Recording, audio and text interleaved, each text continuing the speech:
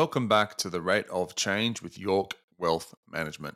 As advisors to some of the wealthiest families in the country, the Rate of Change is a podcast designed to help you in the pursuit of building long-term wealth through the insights of some of the brightest minds in asset management.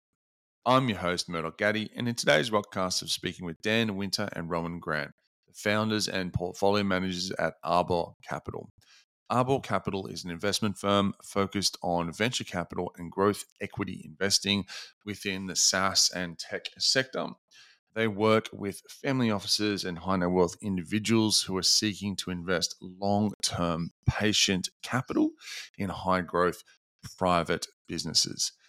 Dan and Rowan share their journeys from entrepreneurs to family offices and to the establishment of the first fund in 2016, which at the time of recording has achieved a gross investment rate of return of above 30% and multiple on deployed capital of more than 4x.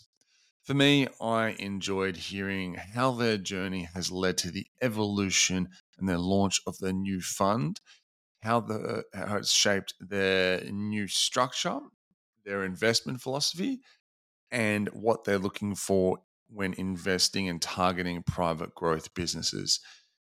If you're about to take off for the Australia Day long weekend, or you're enjoying a couple more weeks of fun in the sun, I hope you've had a great, refreshing break and you're looking forward to pursuing a prosperous new year with the team here at the Rate of Change.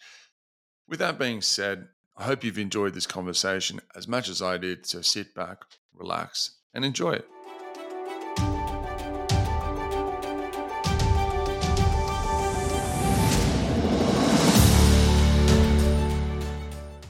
Dan Winter and Rowan Grant, welcome to the Rate of Change with York Wealth Management. Thanks for having us, Murdoch. Hey, Murdoch, good to be here. Why don't we kick things off by telling us a little bit about yourselves and how you both got into financial markets. Dan, why don't you start things off? Sure. Maybe I'll give you a bit of my background. So I guess I studied international relations business at Bond University on the Gold Coast. And during my time studying, I guess I realized pretty quickly that I had a passion for technology and technology businesses. So I actually teamed up with a friend of mine and we started to build our own technology software. And it was a really interesting experience, taught me a lot about tech and business, and ultimately decided not to continue on with that venture and actually went off to pursue management consulting to try and broaden my perspective and learn a bit more about big business and sort of how technology, strategy, finance all came together. So quickly after graduating university, I went and became management consultant for a firm called Accenture. I guess technically I was in technology and strategy consulting, and did that for a few years where I learned exactly what I sort of had intended to get out of that, a lot about how big business operates, ASX listed companies and so on.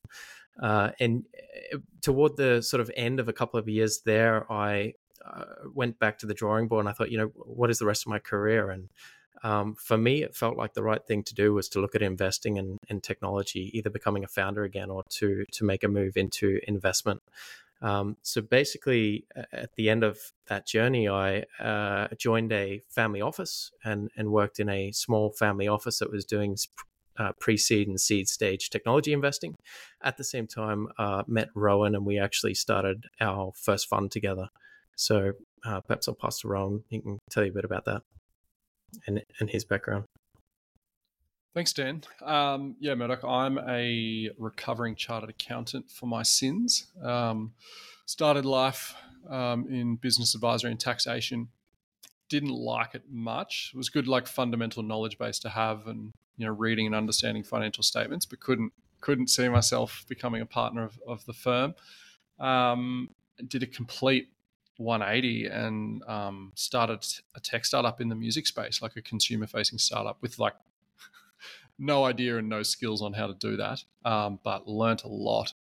And that was sort of my entree to the tech space. And around the same time, was getting mentored by CFO of a family office. And after that startup failed, joined that office. And that was sort of my then entree into private market investing.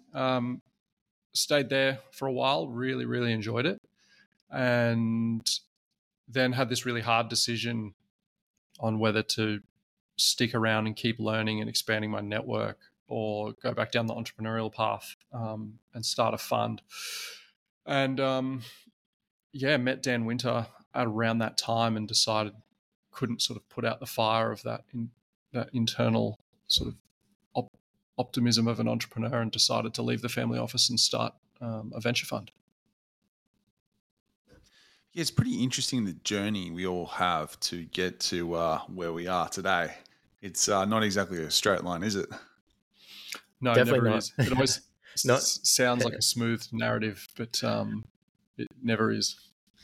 Yeah, The reason why I not in find the that so interesting, you're saying, Sorry, Dan? Meta. Yeah, I was going to say definitely not in the case of myself. I thought I was going to end up working in the United Nations at one point, and couldn't The have ended. United Nations. I Yeah, know this is a that was podcast the about, goal. managed Couldn't have funds and ended further from investing, but I that. need to know the story. United Nations, in what sense? No. It was more an ambition, perhaps a far-fetched ambition. But at university, that was my interest. So I wanted to work in politics or international affairs in some capacity, and pretty quickly realized that wasn't where I was going to land when my technology interest creeped in. So couldn't be further from it now. Don't worry, we all did it. At university, I wanted to become an architect. I was actually in the architecture faculty. You should have met half my mates. They were the Da Vincis, the Michelangelos, and I realized pretty quick, smart, that I needed my cab license because I was nowhere near as good. But yeah, how interesting.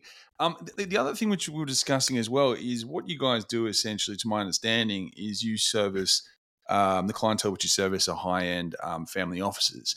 And do you guys want to talk a bit about, as you said, with your upbringing, you guys have actually worked for family offices. So would you say that mentoring, working within these communities has given you essentially the understanding of what wealthy families look for in particular investments? Is that, and then essentially the managed fund is the vehicle about trying to put the two together? Like, do you want to talk a bit about that? Is that correct, or have I got that completely wrong? No, I think you've done a good job of summarizing that, actually. So both Ron and I come from family office background in some capacity. Perhaps I'll talk a little bit about my experience there, and then Ron, you can talk about yours as well, because despite having a lot of overlap in our careers, we've got very different experiences in terms of family office exposure. But it was, for me, it was very eye-opening, because I joined a family office that was looking at the earliest stage investing. So we're talking like napkin stage, concept ideation stage companies, where you're dealing with founders that have ideas and nothing else.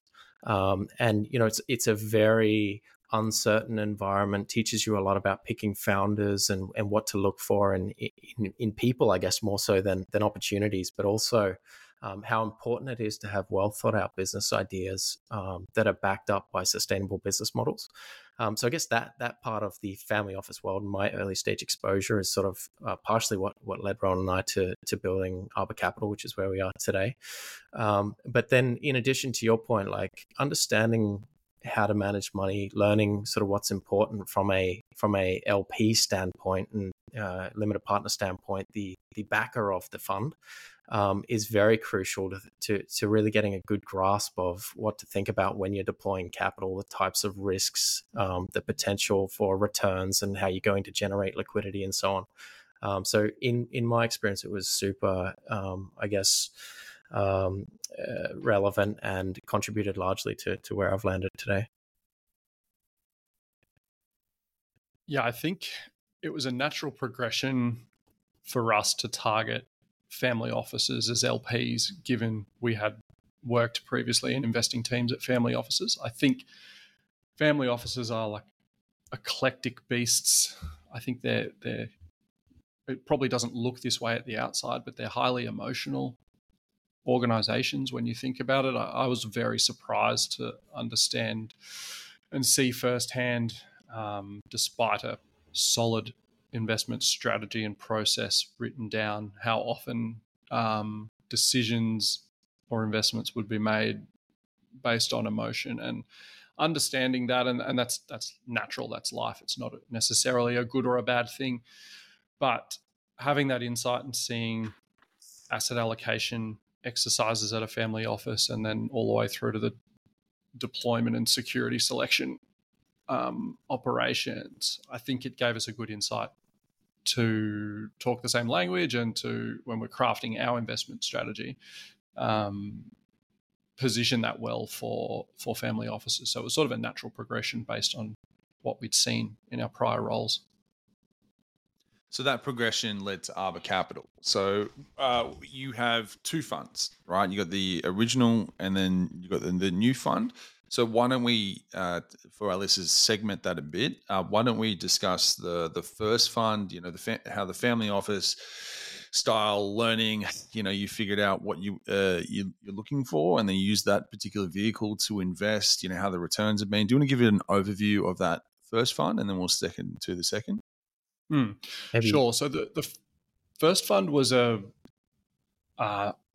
typical closed-end limited partnership focused on early stage technology investing. So seed and Series A primarily, had a very specific mandate, and it was fundamentally an extension of what Dan and I had been doing the previous, few years at the family office. So it was a very defined mandate. We would look at B2B, software as a service, marketplace style business models across a sort of generalist approach from an industry perspective.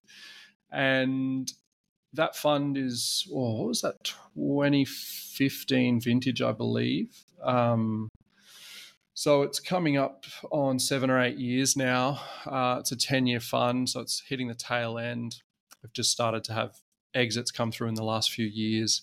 I think our IRR, we've just had a couple of markdowns in this environment, so it's dropped from, I think, what was 44% to around 30, low 30s. MOIC is 5.7 from memory. It's a highly concentrated, high conviction fund. We typically took board seats and was as involved as we could be with the companies given time constraints. What were the returns?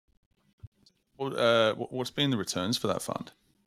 Yeah, so MOIC was 5.7. IRR is sitting low 30s at the minute.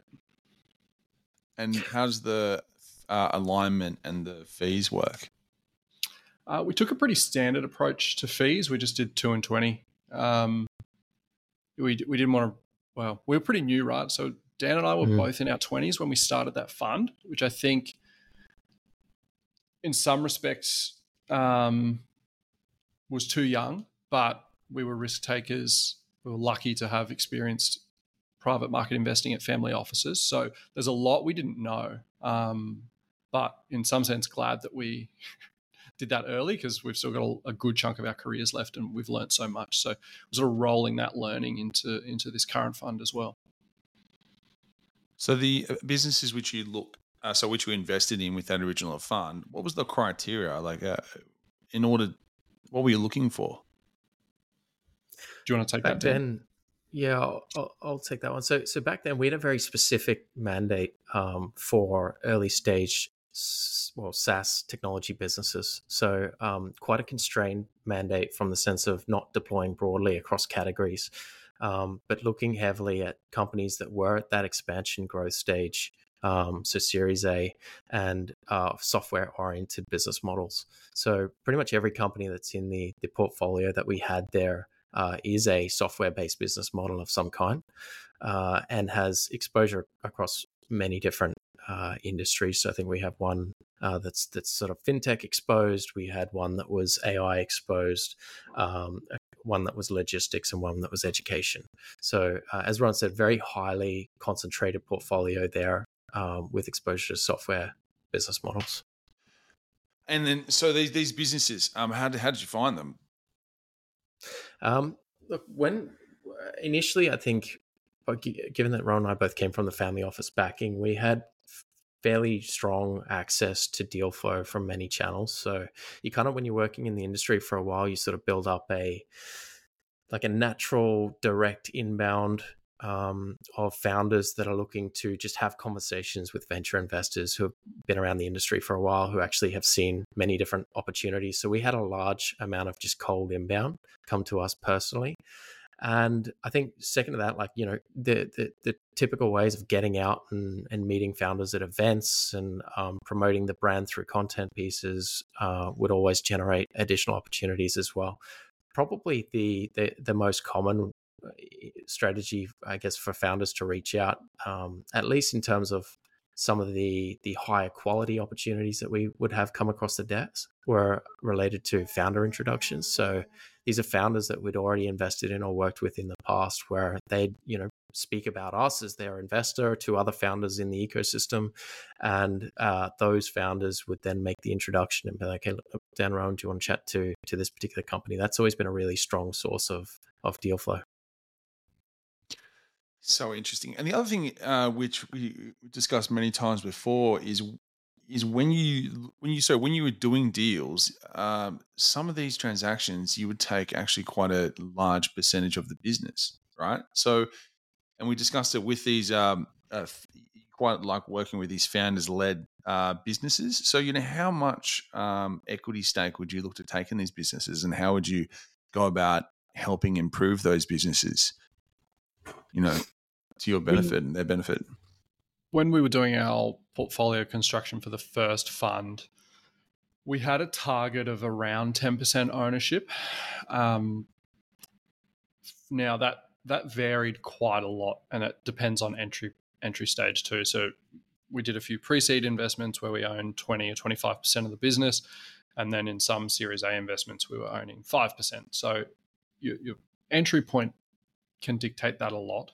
But I mean, we won't go too deep into it because it's a big topic, but the venture returns and the power law dynamic, and then, how big your portfolio is sort of dictates if you're going to have any given opportunity have the potential to return the fund. You need to own, a decent chunk of that.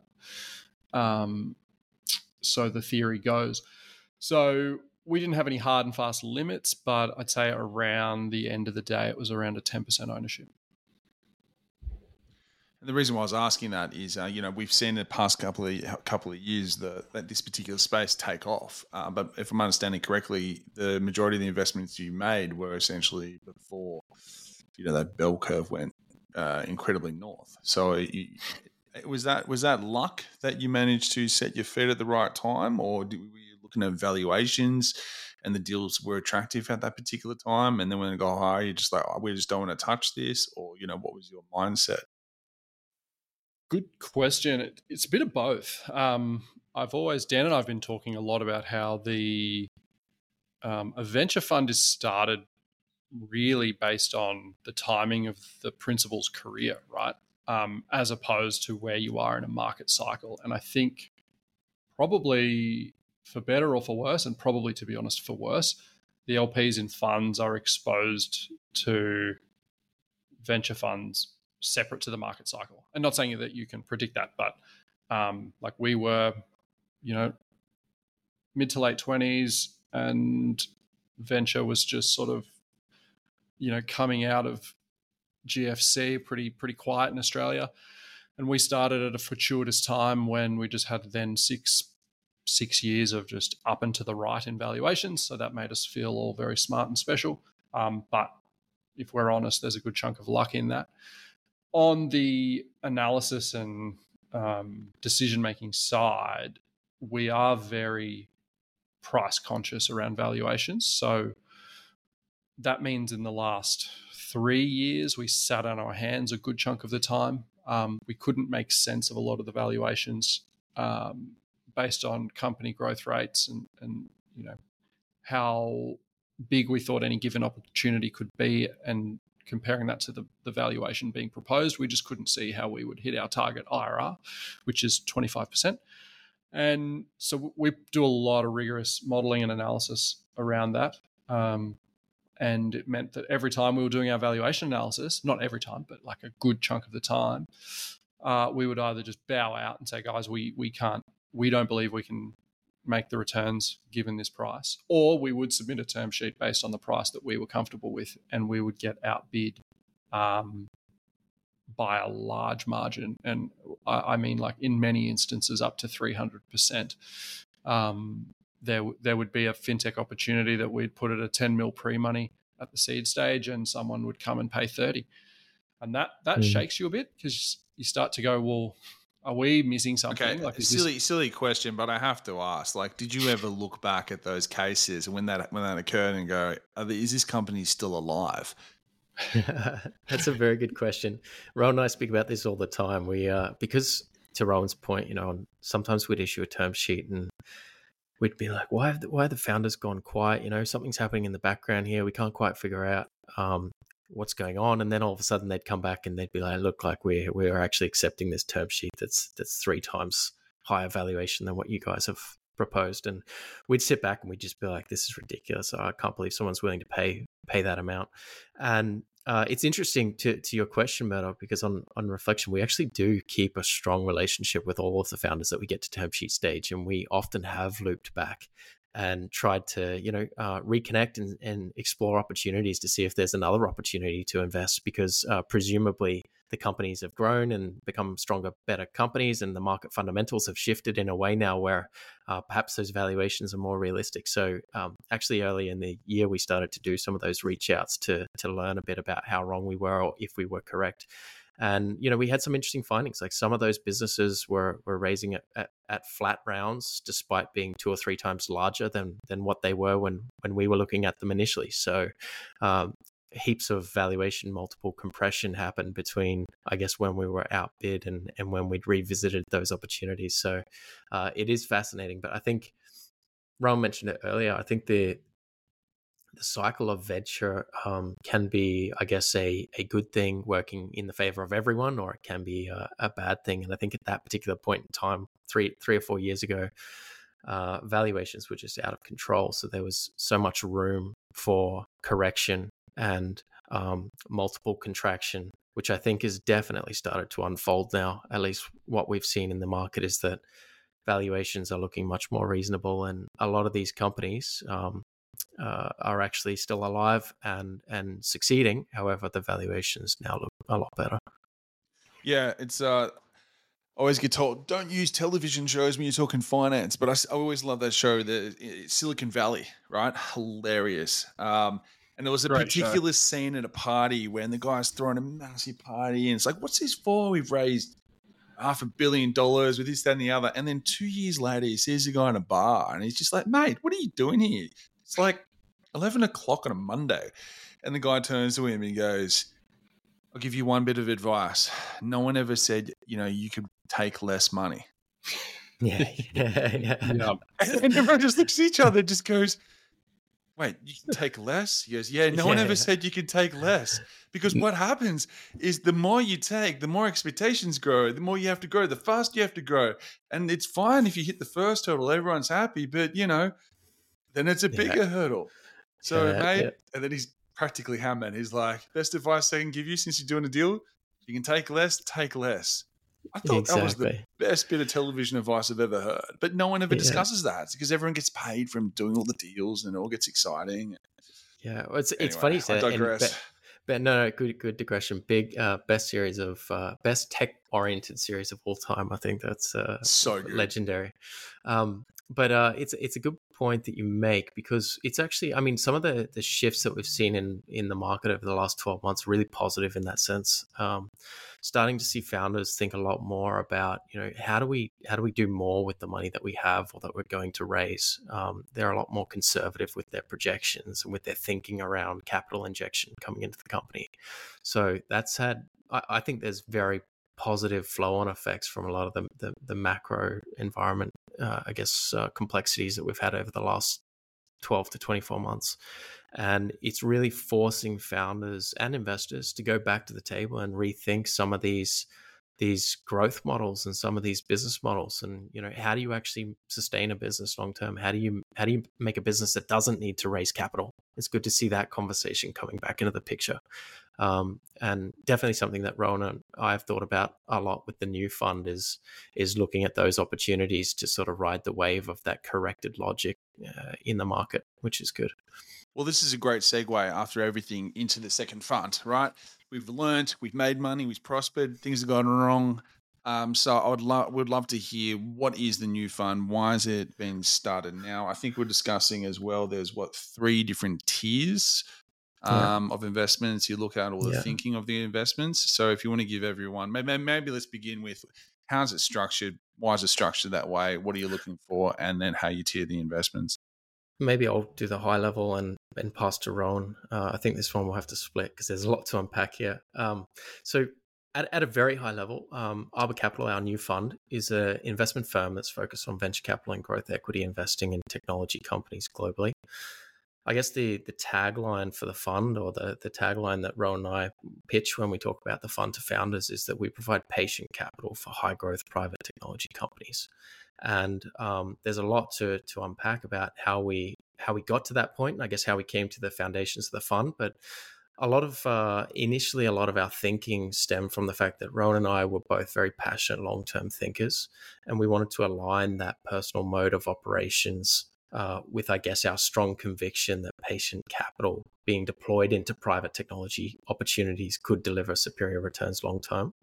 And so those concepts of, patience, long-term thinking, long-term investing, compounding capital, and private high-growth technology companies were sort of key to the foundations and establishment of Arbor Capital, which is the current fund that we're working on and raising. And I think there were so many learnings that we had from our first fund that led to some of the more technical elements of the development that perhaps Rowan can touch on, just around how we structured it, why we structured it that way, and how we landed on the strategy that we have today. Yeah, so those principles of like long-term thinking and patience manifested into two material changes to, I guess, the investment strategy and the structure, comparing the last fund to this one. On the investment strategy side, it meant that we broadened our scope a little bit to not just pure play venture opportunities, but private companies that were still high growth, but they weren't on that venture trajectory of orders of magnitude, like multiple returns, and that a company that could be 20 or 30% CAGR growth that might be bootstrapped is still an attractive opportunity, but falls outside the mandate of a lot of those traditional funds. And we were seeing a lot of these opportunities and were restricted in our prior mandate from taking a look at them. So they'd come across the table. Dan and I'd be like, fuck, this is an interesting business. Wish we could dig deeper and take a look, but it's just not in the mandate. So we'd take a pass. And we'd always spoken like one day we'd love to be able to include these types of bootstrapped and non-venture scale businesses in our strategy.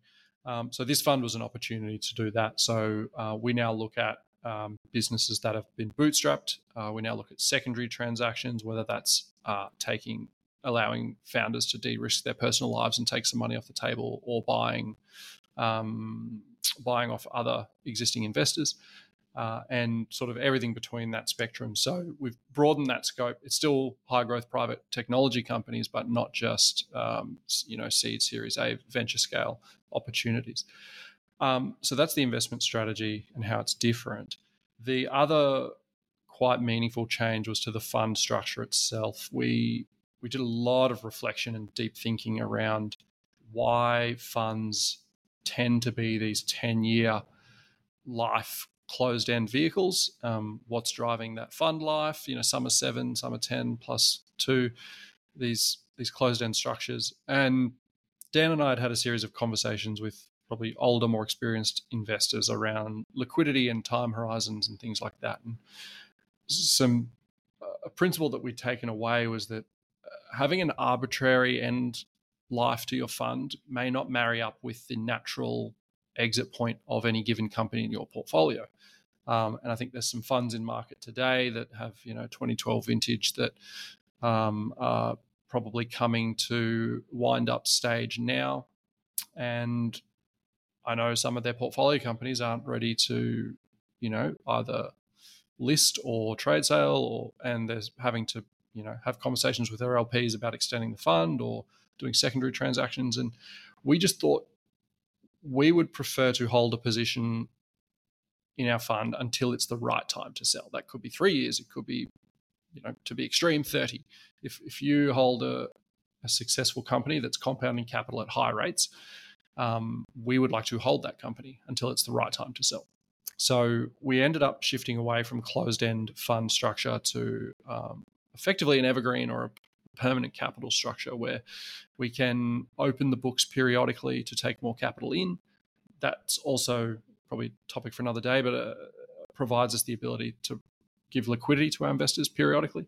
But probably most importantly, it allows us to make the decision of when to liquidate a position at the right time for us and the company, not when the fund, ends in 2 years' time, for example. Yeah, that's quite frustrating and challenging. Because as you said, the first fund, it's 7 years in, you literally have 3 years, and then what's going to happen to the businesses? Or can you potentially structure it in a way if those businesses are going quite well, your second fund can essentially acquire the interest in the other fund, or does everything kind of have to be dispersed? Yeah, there's a few things that happen at the end of a fund life. One is that you baked in your LPA, your limited partner agreement, you have an option to extend. So 10 plus 2 plus 2 is reasonably common. You can sell your position on the secondary market. You can roll it into another fund. Yeah, there's a plethora of options. But I think what didn't make sense to us was just having this arbitrary end date. Like maybe 10 years is a good amount, maybe it's not. But wouldn't you rather hold the company until the right and time? unnecessary. It sounds like the people that are making money out of that are the lawyers and the accountants. Yeah. True. We very much just thought about it as like, the best time to exit a particular holding or a particular company will vary so much company to company, and it has no bearing or no relationship to how old our fund is, and also how much we need liquidity in some sense. Like the best time to exit a company will be when the best time to exit that particular company is, and no other factor should determine that. So when we were thinking about fund design, to Rowan's point, it was critical for us that we allowed the structure allowed for us to hold positions as long as we need to generate optimal returns. And I say to generate optimal returns because we might also realize that an asset is no longer going to grow at the rate that we need it to, and then that is the time to exit that specific position. So it's not necessarily that all assets would be held forever, but more that we'd do thorough analysis to work out when the right time was to exit a particular holding. Well, it makes our lives a lot easier, especially when we're speaking with clients. One of the main topics with family offices and wealthy families these days is how do you transition wealth, the transfer, the intergenerational transfer. And then what you learn and you understand is that these founders, wouldn't you agree, these founders, they're the ones that have the vision, build something up, but it's a lot to take for the second generation or third generation to be forced into being, I don't know, a baker, candlesmith maker, when essentially, I know they're a musician, right? What do they know? But, in saying that as well, they shouldn't be robbed of potentially a great business that's generating a 30%, cash flow every single year because it's a great product. Yes, they don't want to have a bar of it, but, that cash flow is quite important and, it's doing the right thing. So, Absolutely. And here's a question. Do you think potentially the closed-ended funds is a main reason why there's such a push for transactions in these businesses? Or do you think if the main structure was like similar to the structure which you're setting up for the second fund, there wouldn't be this need to look for exits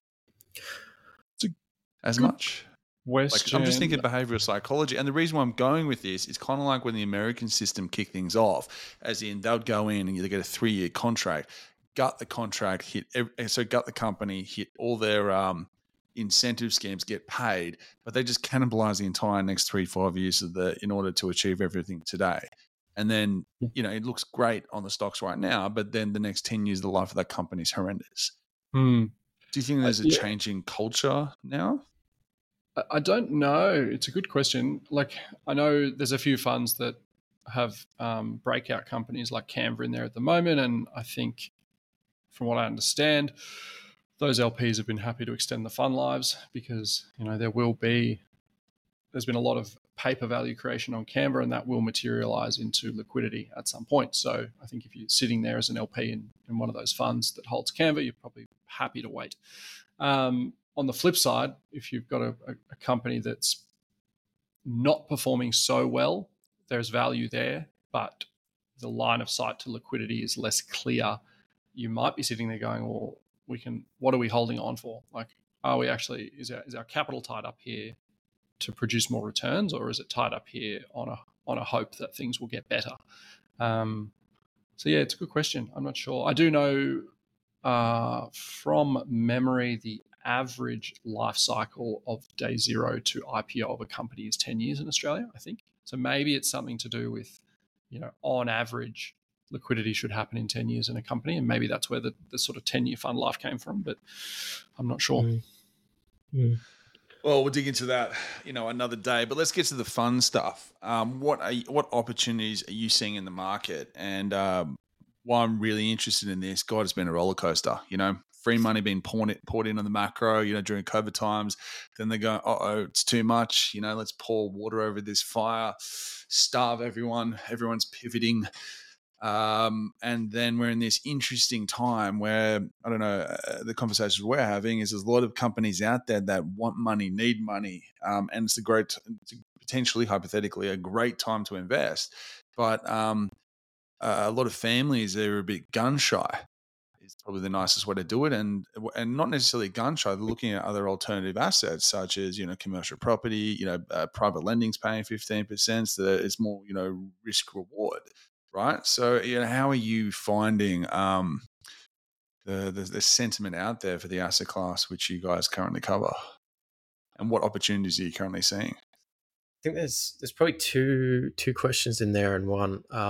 So the first one is like sentiment, I guess, from the families and the LPs behind each of the funds that are being raised at the moment, and then the second one is like, what are the actual opportunities that we're seeing in the market to deploy capital? And I think maybe I'll touch on the second one, and Rowan, you could touch a little bit on the first part of that, so on the LPs. But in terms of the technology opportunities, I think we're seeing a range of different things come through now. We're starting to see companies that are falling out of the scope of VC because they've been backed by VC dollars in the past. However, they're not high enough growth rates anymore to sustain VC reinvestment. So there's a lot of those type companies coming through that are like, well, actually, if we're not going to be on that 100x journey anymore, what do we do? How do we raise money? How do we actually flip this business, make it sustainable, make it more interesting to a wider range of investors, or actually turn it to profitability?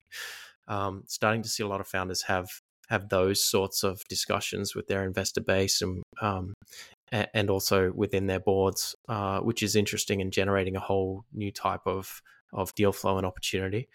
I think we're seeing a lot more founders in the early stage actually start to think about, how do I build a business that doesn't require funding? Or is there a way to reduce or limit the amount of funding that I need over the overall journey, so that I don't find myself having to raise enormous amounts of capital and have huge preferential stacks above all the ordinary shareholders, which is also a theme that's been talked about a lot at the moment. How the just for those that aren't across it, that's how the preference stack of capital impacts the ordinary shareholders, and most often the ordinary shareholders will be the employees and founders of the businesses themselves.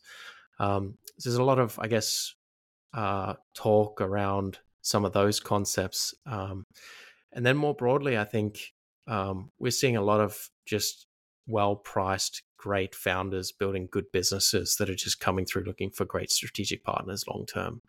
So I think that's been an exciting trend as well.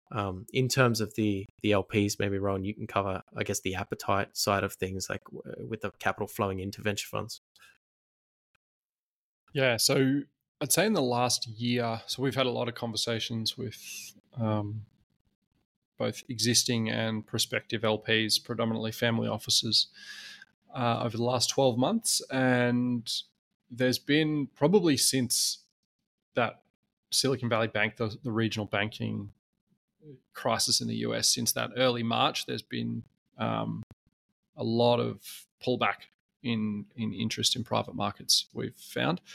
and talking to our peers in the venture space, sort of that seems to be unanimous, and that sort of coincides with the inflation and the rate rises, right? So as the interest rates go up, pushes up the discount rate, lowers valuation. So I think there was a dynamic of people not wanting to catch a falling knife and do new deals, knowing that they could be buying something that's value is lower in any subsequent month after that for a period of time. So most investors we spoke to were sitting on their hands. They were having to allocate any liquid capital they have into re-upping either the main family business where the initial wealth came from, if that's still an operating business, or re-upping into existing funds that were having to then re-up into their portfolio. So there was a lot of holding cash for those types of scenarios, which is funny because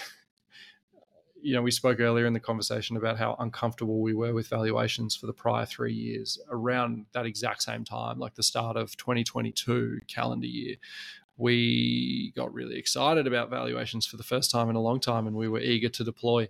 And it's one of those sort of fearful when others are greedy situations where we were seeing the best deals of many years, and no one was there doing them. So I found that very interesting. But I think of recent, like the last couple of months, I think people are starting to be a bit more confident again. We're seeing deals get done. Valuations are still modest and attractive in our opinion. But yeah, it's still, the pace is so much slower than the prior 3 years. Yeah, look, I was speaking with someone else that pointed out to me that Christmas rally, which we saw like beginning October, November, the Russell 2000, literally in a month or 5 weeks, went from its 52-week low to its 52-week high. Wow. That's crazy. Right, after doing nothing, like practically before. And then the other thing which was quite interesting, which we saw, like, just doing a check over what happened last year, is if we completely disregarded what interest rates did and we literally made our investment decisions, I'm talking about macroeconomics here, based on the Australian 10-year bond rate and the US 10-year bond rate, you pretty much would have called the market. That I find incredibly interesting about things, how things have behaved. So that's why it's very interesting to hear what you guys are seeing as opportunity currently. And then what do you think is going to happen 2024?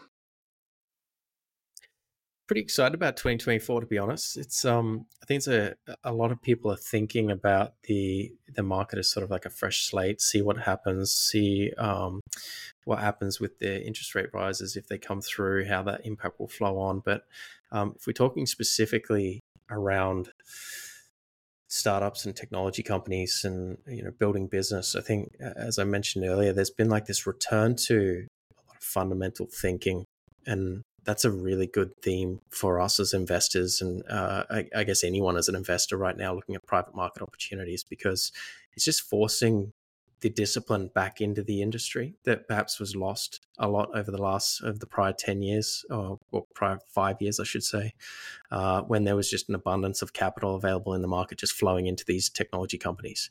That created a lot of unstructured thinking, a lot of a lack of discipline, and the flow-on effects of those things are huge. And seeing that correct, I think, has been a very good experience, and I'm quite optimistic about the opportunities that we're seeing come across the desk already across all the categories. AI being a big one, we're seeing a lot of that at the moment.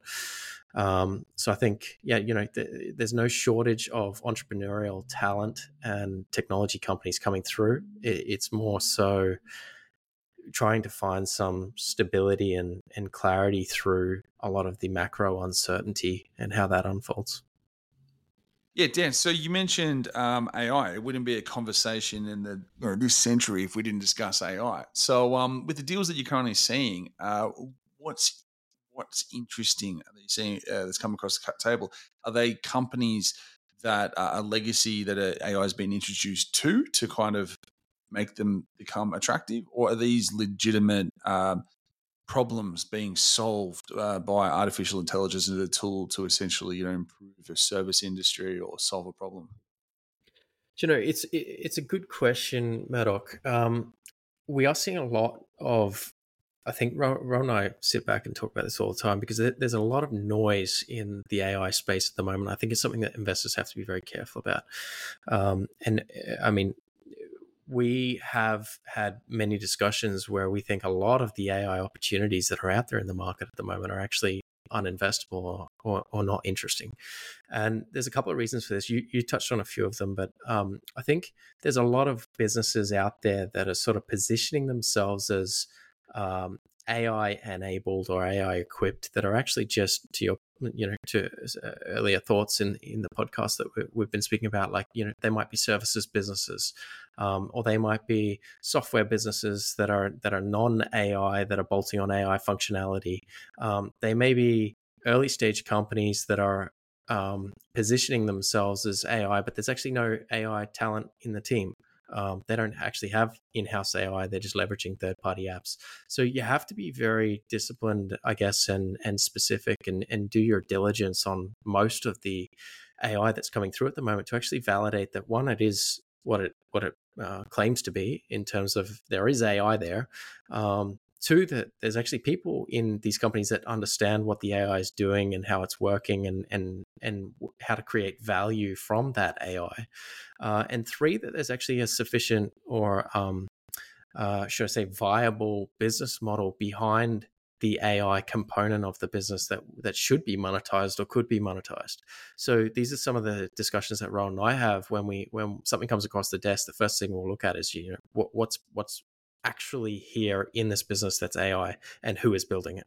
And if you start to do that level of analysis, I think you learn pretty quickly that there is a lot of noise, there's a lot of garbage, and you do have to be very careful with what you're investing in. And to be frank, there's very few businesses out there that have actually proven a viable business model where the economics are sustainable and make sense. So at least from what I've seen. So I think it's there's a lot of AI opportunity, a lot of technical interest and entrepreneurial interest going into the category, but definitely something to be very careful of. I'm not sure if you had anything to add to that, Ron.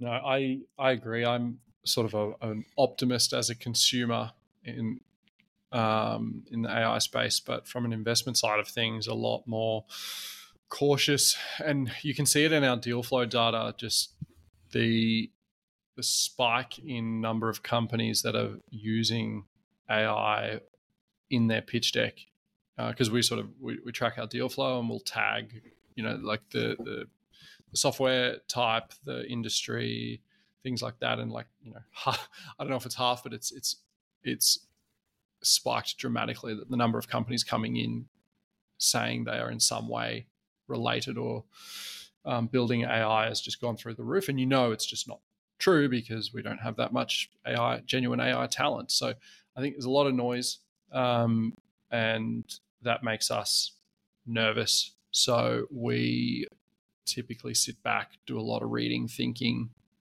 let others move first when something is moving this quickly, because frankly, I think it's going to be a lot of mistakes.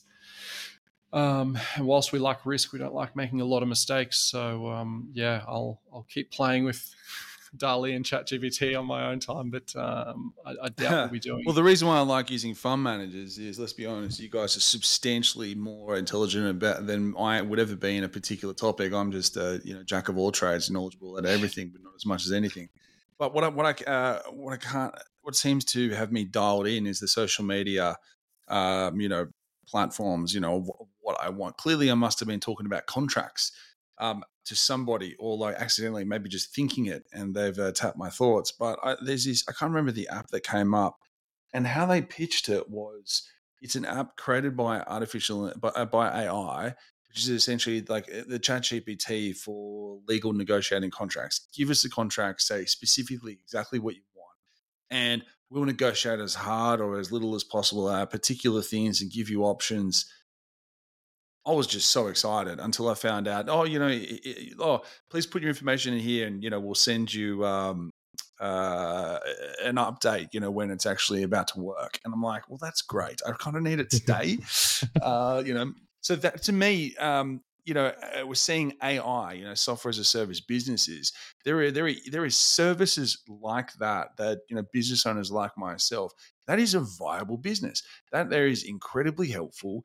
It can get me a running jump on something. And then just like when you get sick, you Dr. Google it. Doesn't mean I'm right, but at least it gives me the ability to play with something that I couldn't potentially play before, and then take, a couple of versions, go what I think, and then take that to a professional who has trained for 400 hours, 1,400 years, whatever it is, to get the advice that's appropriate. Wouldn't you agree that there is a viable something that sounds interesting? Is there anything like that? Fine. Is that actually a real business? It's probably just some dodgy marketing thing on Instagram. But like, have you seen any businesses like in the legal practices that would be quite attractive in that particular area? Not in the AI space. I know some stuff exists. I may have seen the same thing as you, the negotiating, the chat GPT for negotiating. I didn't try it though. I'm always wary of like uploading our legal documents into stuff like that until I know like who the company is and what's behind them, because they're capturing that data. No one reads the T's and C's. Like, what do they do with that? So I've seen them around. I know the potential for disruption in the legal industry space from AI is huge, right? Which is worrying a lot of the younger lawyers that I talk to. But haven't seen any in the flesh. Interesting. I didn't even think about that. Obviously, the copyright makes a lot of sense, but but anything that's just high service, what we're seeing in financial planning as well. Anything that's high amount of legal work that can essentially take an 8-hour task and turn it into 2 hours and spit out something that's highly accurate is a great result. I think you're making a good point, Murdoch. Like there are a lot of different use cases where, as a consumer or business, using the AI service is valuable. I think that there's absolutely no doubt about that. From an investor standpoint, I guess the conversation that Rowan and I often have or always have is more on the back end of that. Like who's actually providing the technology that provides the value, and how is that monetized, and is that what we're investing in, versus as a consumer, do you get benefit from using this platform? And those two things are, while they seem similar, I guess the difference comes down to who's building the technology and who's getting the economic value of having deployed it to the market, and do they have the right licensing and the right rights to actually be able to monetize that particular technology and then own the IP behind it as well. So it's those kind of questions that we find ourselves asking. There's absolutely no shortage of really funky tools on the internet now that are powered by AI that actually have very decent use cases, and they can be quite helpful for, to your point, making things more efficient or even accessible. So I think like you're absolutely right. There's some really cool stuff out there. But in terms of what we're thinking and what we're doing, we're just keeping a keen eye out there, and I guess analyzing everything that comes across the desk to try and really understand economic value and business models. Well, thanks, Dan. AI is always quite interesting, but back to the fund itself. If anyone wants to learn more about the second fund, what's the best way they can find information, or is there anything that we haven't discussed that you think they might need to know? Look, I think the best way to reach out to us is probably on LinkedIn. You can reach out to Rowan and I directly. I'm always pretty active on LinkedIn to make sure that I get back to any of the people that reach out. In terms of learning more about our fund and what we're working on, and I guess our philosophy, we have a website that you can access at arborcapital.co that talks a little bit about the philosophy. And in terms of what we're working on at the moment, we are still raising that fund. It is permanent in nature, so annually we do open the books and would love to speak to investors and family offices that really share our philosophy and would be interested in having a further conversation. Last question I like finishing on is what keeps you up at night and what gets you out of bed in the morning? Oh, geez, that's you've got me completely unprepared for that one. I've got no idea. What keeps me up at night? I think at the minute, Rowan and I have been on a journey of building our business over the last 2 years, and it's been a tough economic environment, and just generally a very tough environment to have discussions about venture capital and raising funds. So I think that's always been challenging, but a challenge worth overcoming and pursuing. So we're pushing forward and doing the best we can in the current environment. And maybe I'll pass to you, Ron. Yeah, I think managing other people's money always keeps you up at night. I agree. I think to some degree, I'd be worried if it didn't. And getting me up in the morning, probably literally and figuratively, my 3-year-old and 2-year-old get me up in the morning earlier than I would like, but it's worth it. Well, gents, it's great to have you on, and really appreciate the insights you've given. I've learned a lot today. So, with that being said, I wish you the best, and I look forward to having you on again. Awesome. Thanks for that was having us, fun, mate. Murdoch. Thank you. Thank you.